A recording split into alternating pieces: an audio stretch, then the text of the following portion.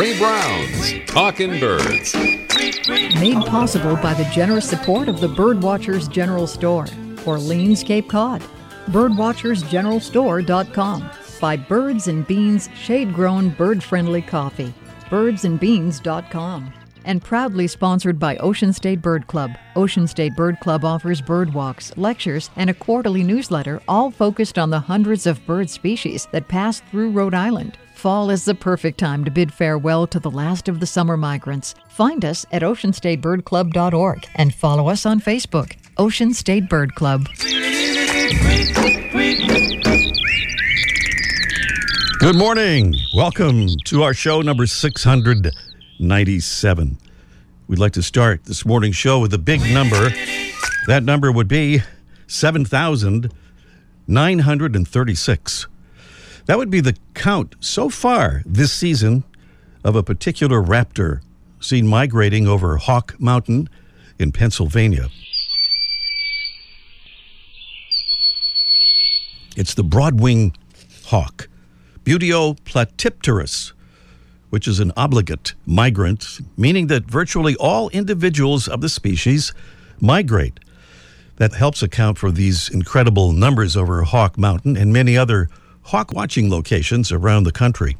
On this morning's show, we'll talk to somebody who's probably seen a few of these broadwings, our friend Sean Carey. He's down there at Hawk Mountain. We hear there's some fog, so we're not sure if he's up on the mountaintop or not, but we'll check in with him very shortly. Meanwhile, here's a sound we'd like to present.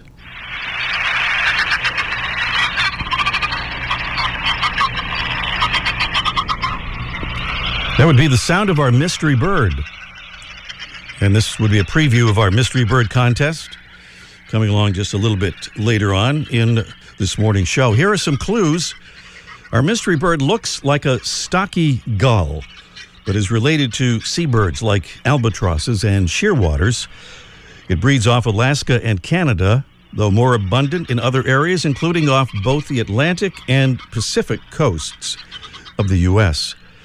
Our bird, which has gray upper parts with white underparts, head, neck, and tail, and a short, thick yellow bill, feeds by diving as deep as 10 feet below the surface for fish, and is well known among commercial fishermen for its scavenging of fish parts thrown from the boats. There's also a dark morph with a uniformly dark gray body.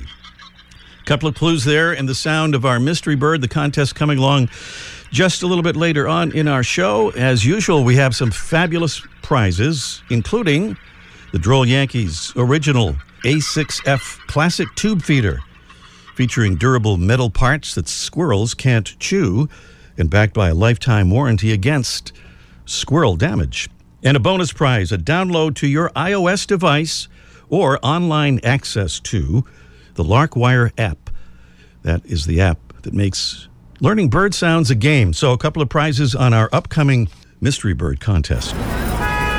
Extra, extra, read all about it. Meanwhile, some of the stories and videos we have for you on our Facebook page this week. Up in the Arctic, scientists are eavesdropping on migrating birds. Why? Well, to learn how a warming climate is affecting their migration. And to learn how they're doing this eavesdropping, click the link to Yale Climate Connections on our page. Our man Mike O'Connor helps a reader of his newspaper column figure out who's making that chip, chip, chip sound in his backyard. And you'll see the answer through our link to Mike's latest column. Hint, that chip, chip, chip is not being made by a chipping sparrow or any other bird. And what's the secret to recycling those non-recyclable plastic bags? We'll connect you to an answer, courtesy of the PBS NewsHour. And that's some of what we have for you on our Facebook page right now. Don't forget, you can also find those stories through an online search if you're not a Facebook follower. Well, they call it the world's biggest cleanup. No, it's not an attempt to find the floor under the debris in your teenager's bedroom.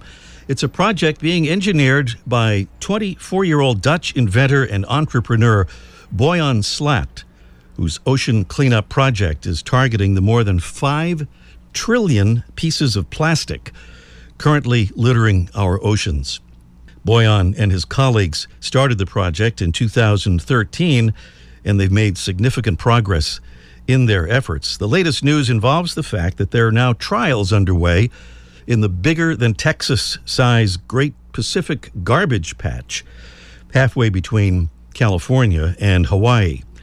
As of this week, the crew has managed to assemble their plastic capturing systems successfully and will be continuing the testing of the system over the next several months. We'll be following their progress at oceancleanup.com. That's oceancleanup.com. Well, we have someone else to talk about as another hero in the fight against ocean plastic pollution. And he gets this week's Talking Birds Conservation Salute. He's Dhruv Borua, who perched atop a specially made bamboo bicycle, sitting on a pair of pontoons, has been paddling in urban canals and rivers in the U.S. and the U.K., scooping up floating plastic trash. He calls it a wacky campaign to highlight the worldwide crisis of plastic pollution in our rivers and oceans. He's also working on the problem on a much larger scale, and a check of our Talking Birds Facebook page will provide links to his pedal-powered mission and to one of his eye-opening and inspiring TED Talks. And Dhruv Borua will join us soon as a guest here on Talking Birds to explain more about his amazing work.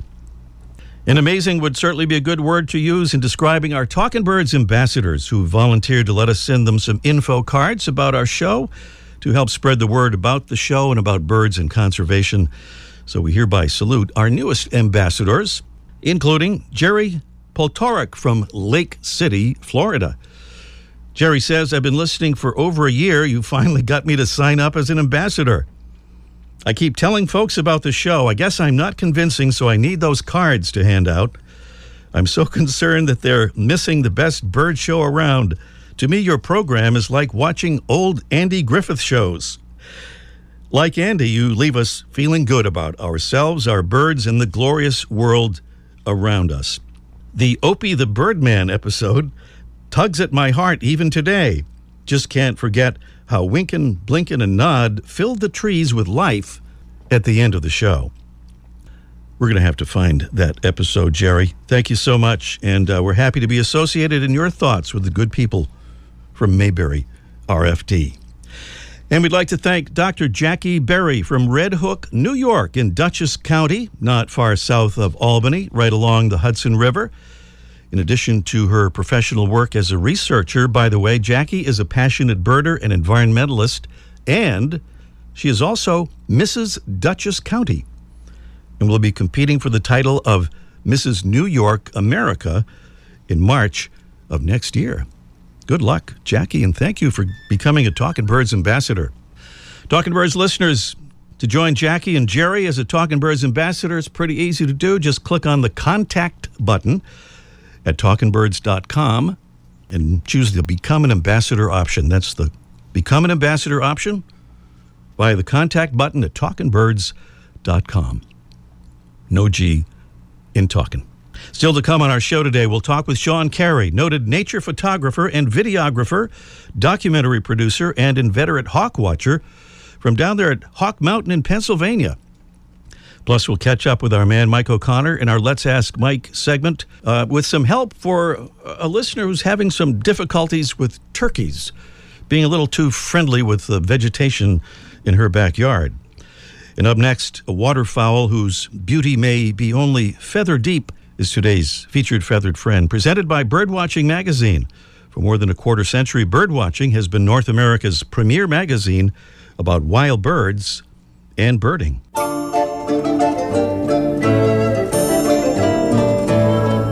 What does a swan's feather have to do with a successful marriage?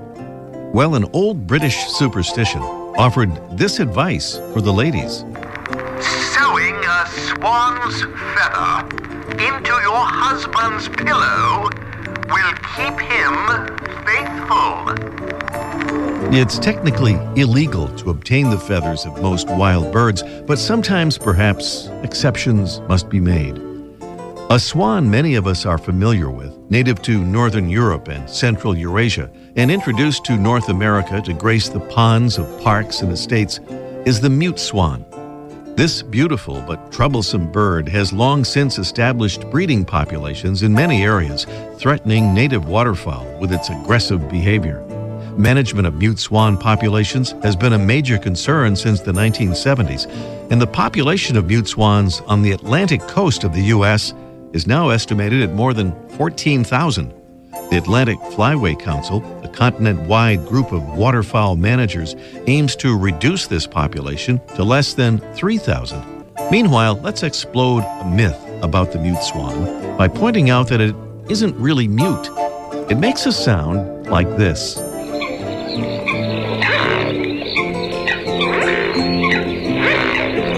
And if you get too close, like this.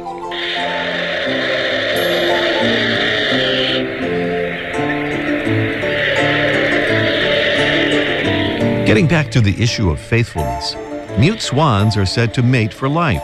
But if a female loses her mate, she usually finds another quite quickly, and often one that's younger than her previous mate.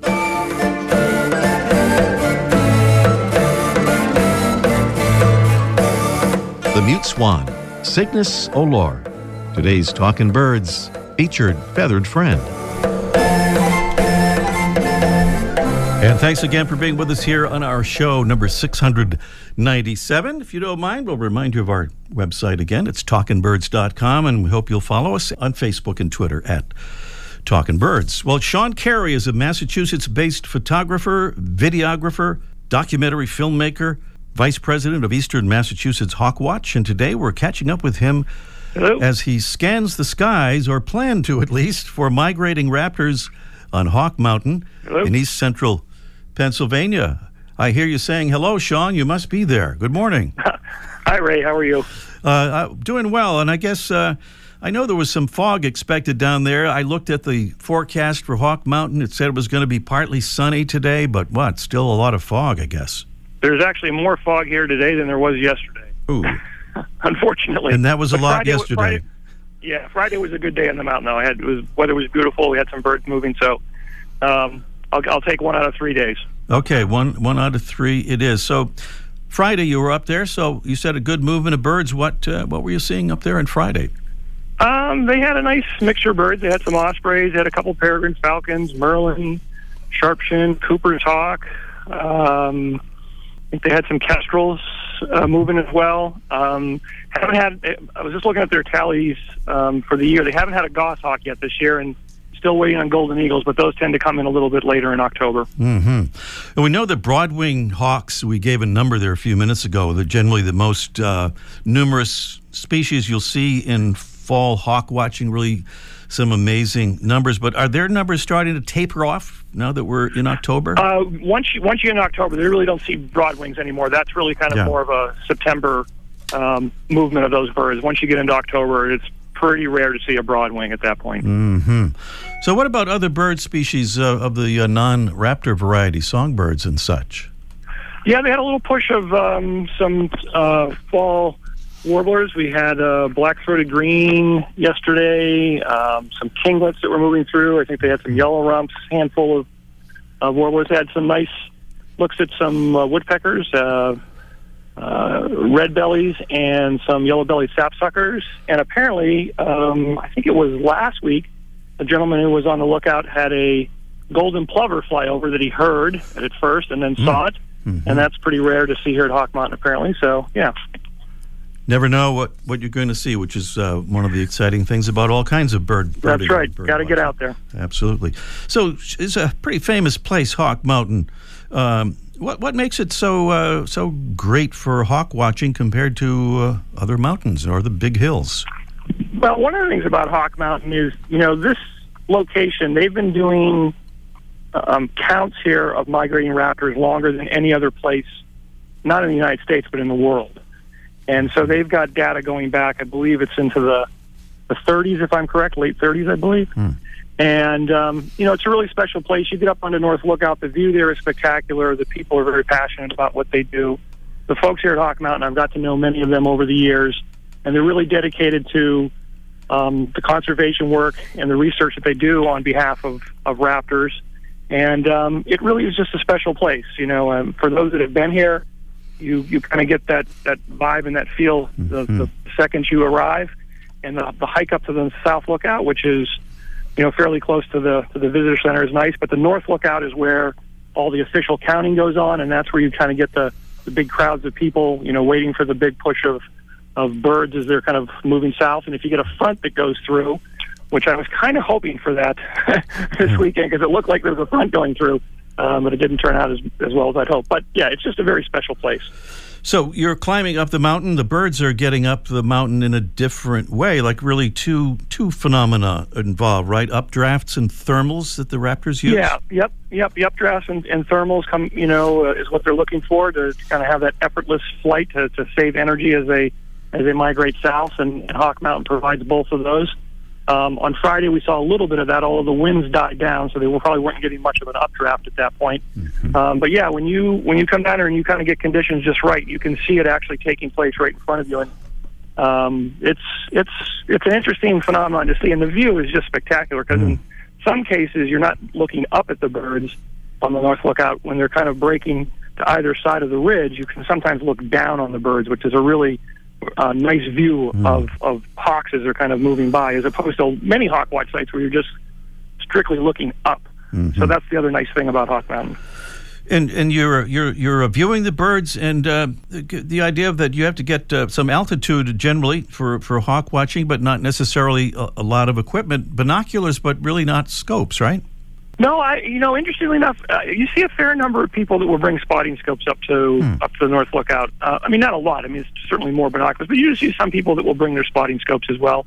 I tend to bring my camera equipment up there, hoping to get a few photos, and I got a few on Friday, which was nice. But yeah, certainly a good pair of binoculars, and like I say, good conditions in terms of a front moving through and those northwest winds, and October now, and as we get closer to mid and late October, that's when some of these golden eagles are moving through, and they can have, over the course of the season, probably upwards of 150 golden eagles that move through. And I've had some really nice days down here in the past in late October, and had as many as 15 or 20 over the course of a 3-day period. So not unfortunately, but this year I came up this particular weekend because I was presenting a program here last night showing my latest documentary video. So that's why I was down here in early October. Typically, I would come down the last weekend of October.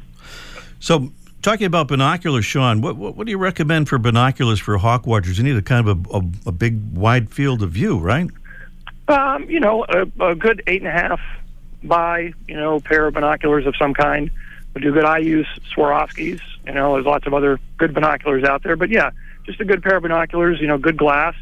I always tell people, invest your money in a good pair of binoculars because they'll last you a long time. Don't necessarily cheap out, because if you buy a cheap pair of binoculars, you end up buying several over the course of many years because they just don't last. But if you buy a good pair of binoculars, it'll last you probably your lifetime, and it's a good investment.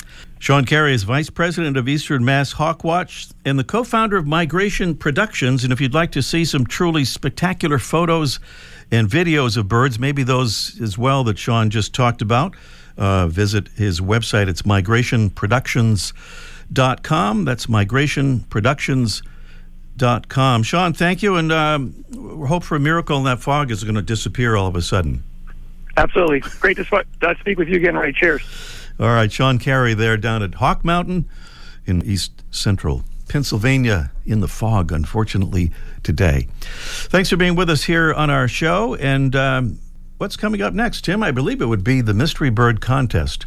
If I'm right, we'll find out in just 1 minute. I'm for feathers, I'm for wings, I'm for tweedledee-dee-dee, for what it's worth. For what it's worth, I'm for the birds. Here at Talkin' Birds, we're for the birds. And we want to say thanks to another Talkin' Birds ambassador who's helping to spread the word about birds and conservation. My name is Lori Reynolds, and I live in North Branford, Connecticut. I became a Talkin' Birds ambassador because I have been listening to Talkin' Birds for 2 years and have been getting so much out of it. It's time for me to give back and to share this information with everybody. Talkin' Birds listeners, we hope you'll become a Talkin' Birds ambassador. Just visit our website, talkinbirds.com. Click on the contact button and then choose the Become an Ambassador option. We'll send you some info cards to hand out to your friends and neighbors. That's the contact button at talkinbirds.com. And thanks. And thanks again, Lori. We had the pleasure of meeting Lori when we broadcast our show from the American Birding Expo, also in Pennsylvania, in just outside of Philadelphia. A couple of weeks ago. By the way, just before we get to the Mystery Bird Contest, is one big story that's been showing up everywhere on TV, newspapers, and everything. It's about these intoxicated birds up in northern Minnesota. It's really kind of a sad story because these birds get intoxicated and look like it. Unfortunately, they also crash into things and with fatal results many times. And what's going on with that? It has to do with these berries that they're eating. After there's a frost, starches are converted into sugars, and then the subsequent thawing apparently allows yeast in, and that speeds up the fermentation process. And I think this usually happens much later in the season, even late winter, but apparently there was an early frost up there in Minnesota that kind of accelerated the process. By the way, one study done on this subject suggested that most of the birds who experienced this avian intoxication were immature birds. Kind of, their bird equivalent of teenagers, perhaps, of the human species. So it may be possible that adults learn to avoid those alcohol-rich berries, or at least consume them in moderation. Okay, moving on to our Mystery Bird Contest. Many of our mystery birds there out at sea. Our mystery bird looks like a stocky gull, but is related to seabirds like albatrosses and shearwaters. It breeds off Alaska and Canada, but is more abundant in some other areas, and that includes off both the Atlantic and Pacific coasts of the U.S. Our bird, which has gray upper parts with white underparts, head, neck, and tail, and a short, thick yellow bill, feeds by diving as deep as 10 feet below the surface for fish, and is well known among commercial fishermen for its scavenging of fish parts thrown from the boats. There's also a dark morph of this bird with a uniformly dark gray body. What would that mystery bird be? Tell us or take a guess at 781-837-4900. Please don't wait to call in with your guess or tell us what it is. No correct answer means a drawing will determine our winner, and as always, we are determined to have a winner on our Mystery Bird Contest. 781-837-4900 is the number. That's 781-837-4900. We have two beautiful prizes.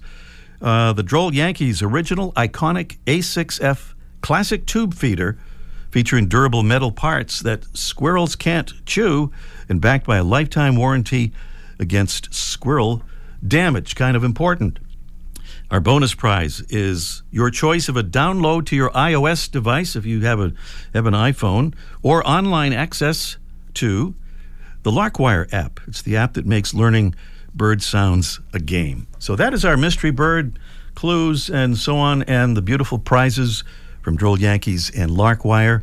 So all we ask you to do now is give us a call and tell us what you think that bird is. 781-837-4900 is the number to call. Meanwhile, we check in with Mike O'Connor. He's down there at the famous Birdwatchers General Store on Cape Cod. Let's ask Mike live in just 1 minute.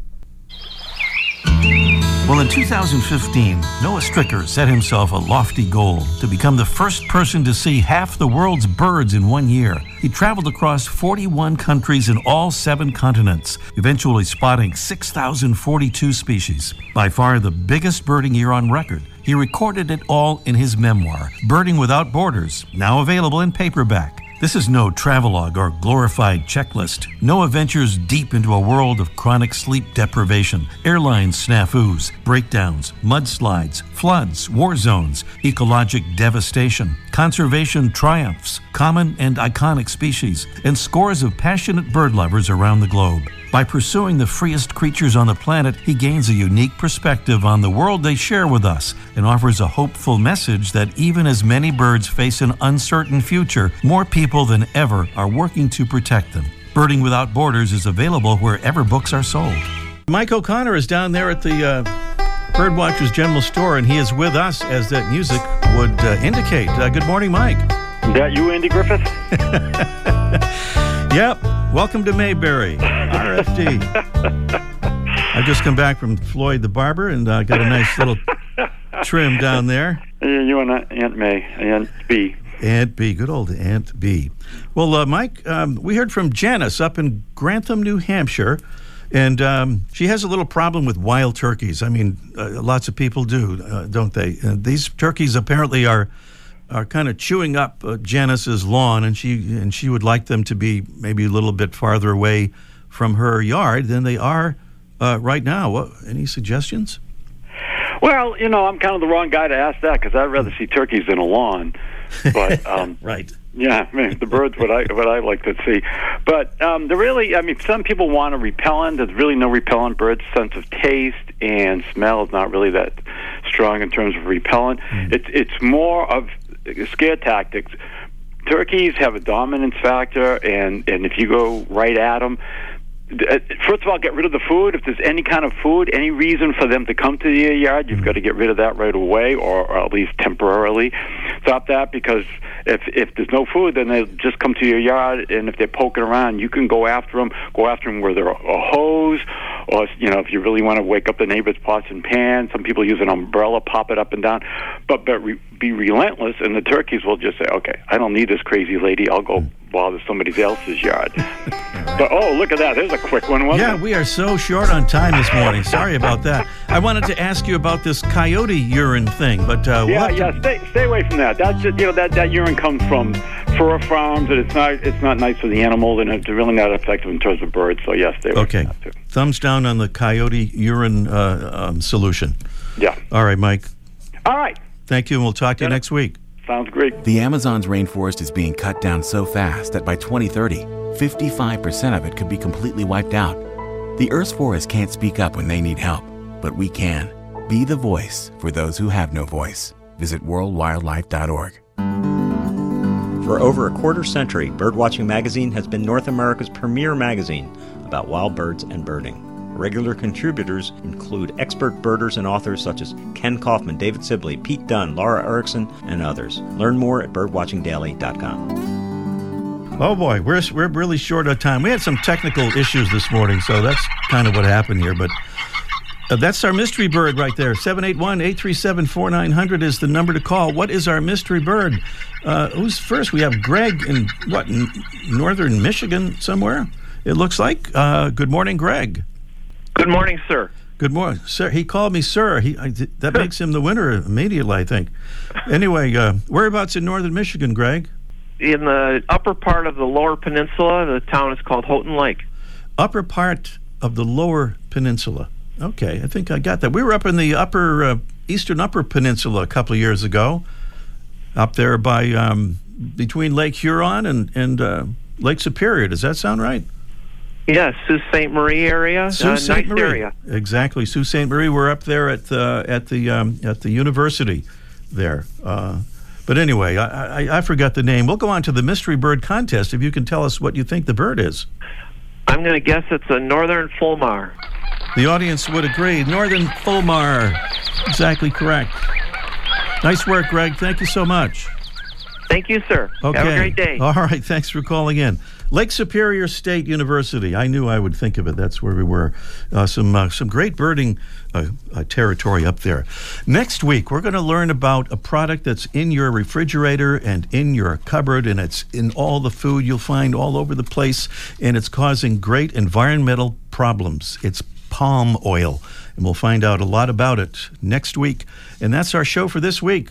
Thanks to Mark Duffield, Debbie Bleacher, and Tim McKenney. I'm Ray Brown. I like that. Ray Brown's Talkin' Birds. Made possible by the generous support of the Birdwatchers General Store, Orleans, Cape Cod. birdwatchersgeneralstore.com, and proudly sponsored by Ocean State Bird Club. Ocean State Bird Club offers bird walks, lectures, and a quarterly newsletter, all focused on the hundreds of bird species that pass through Rhode Island. Fall is the perfect time to bid farewell to the last of the summer migrants. Find us at oceanstatebirdclub.org and follow us on Facebook, Ocean State Bird Club.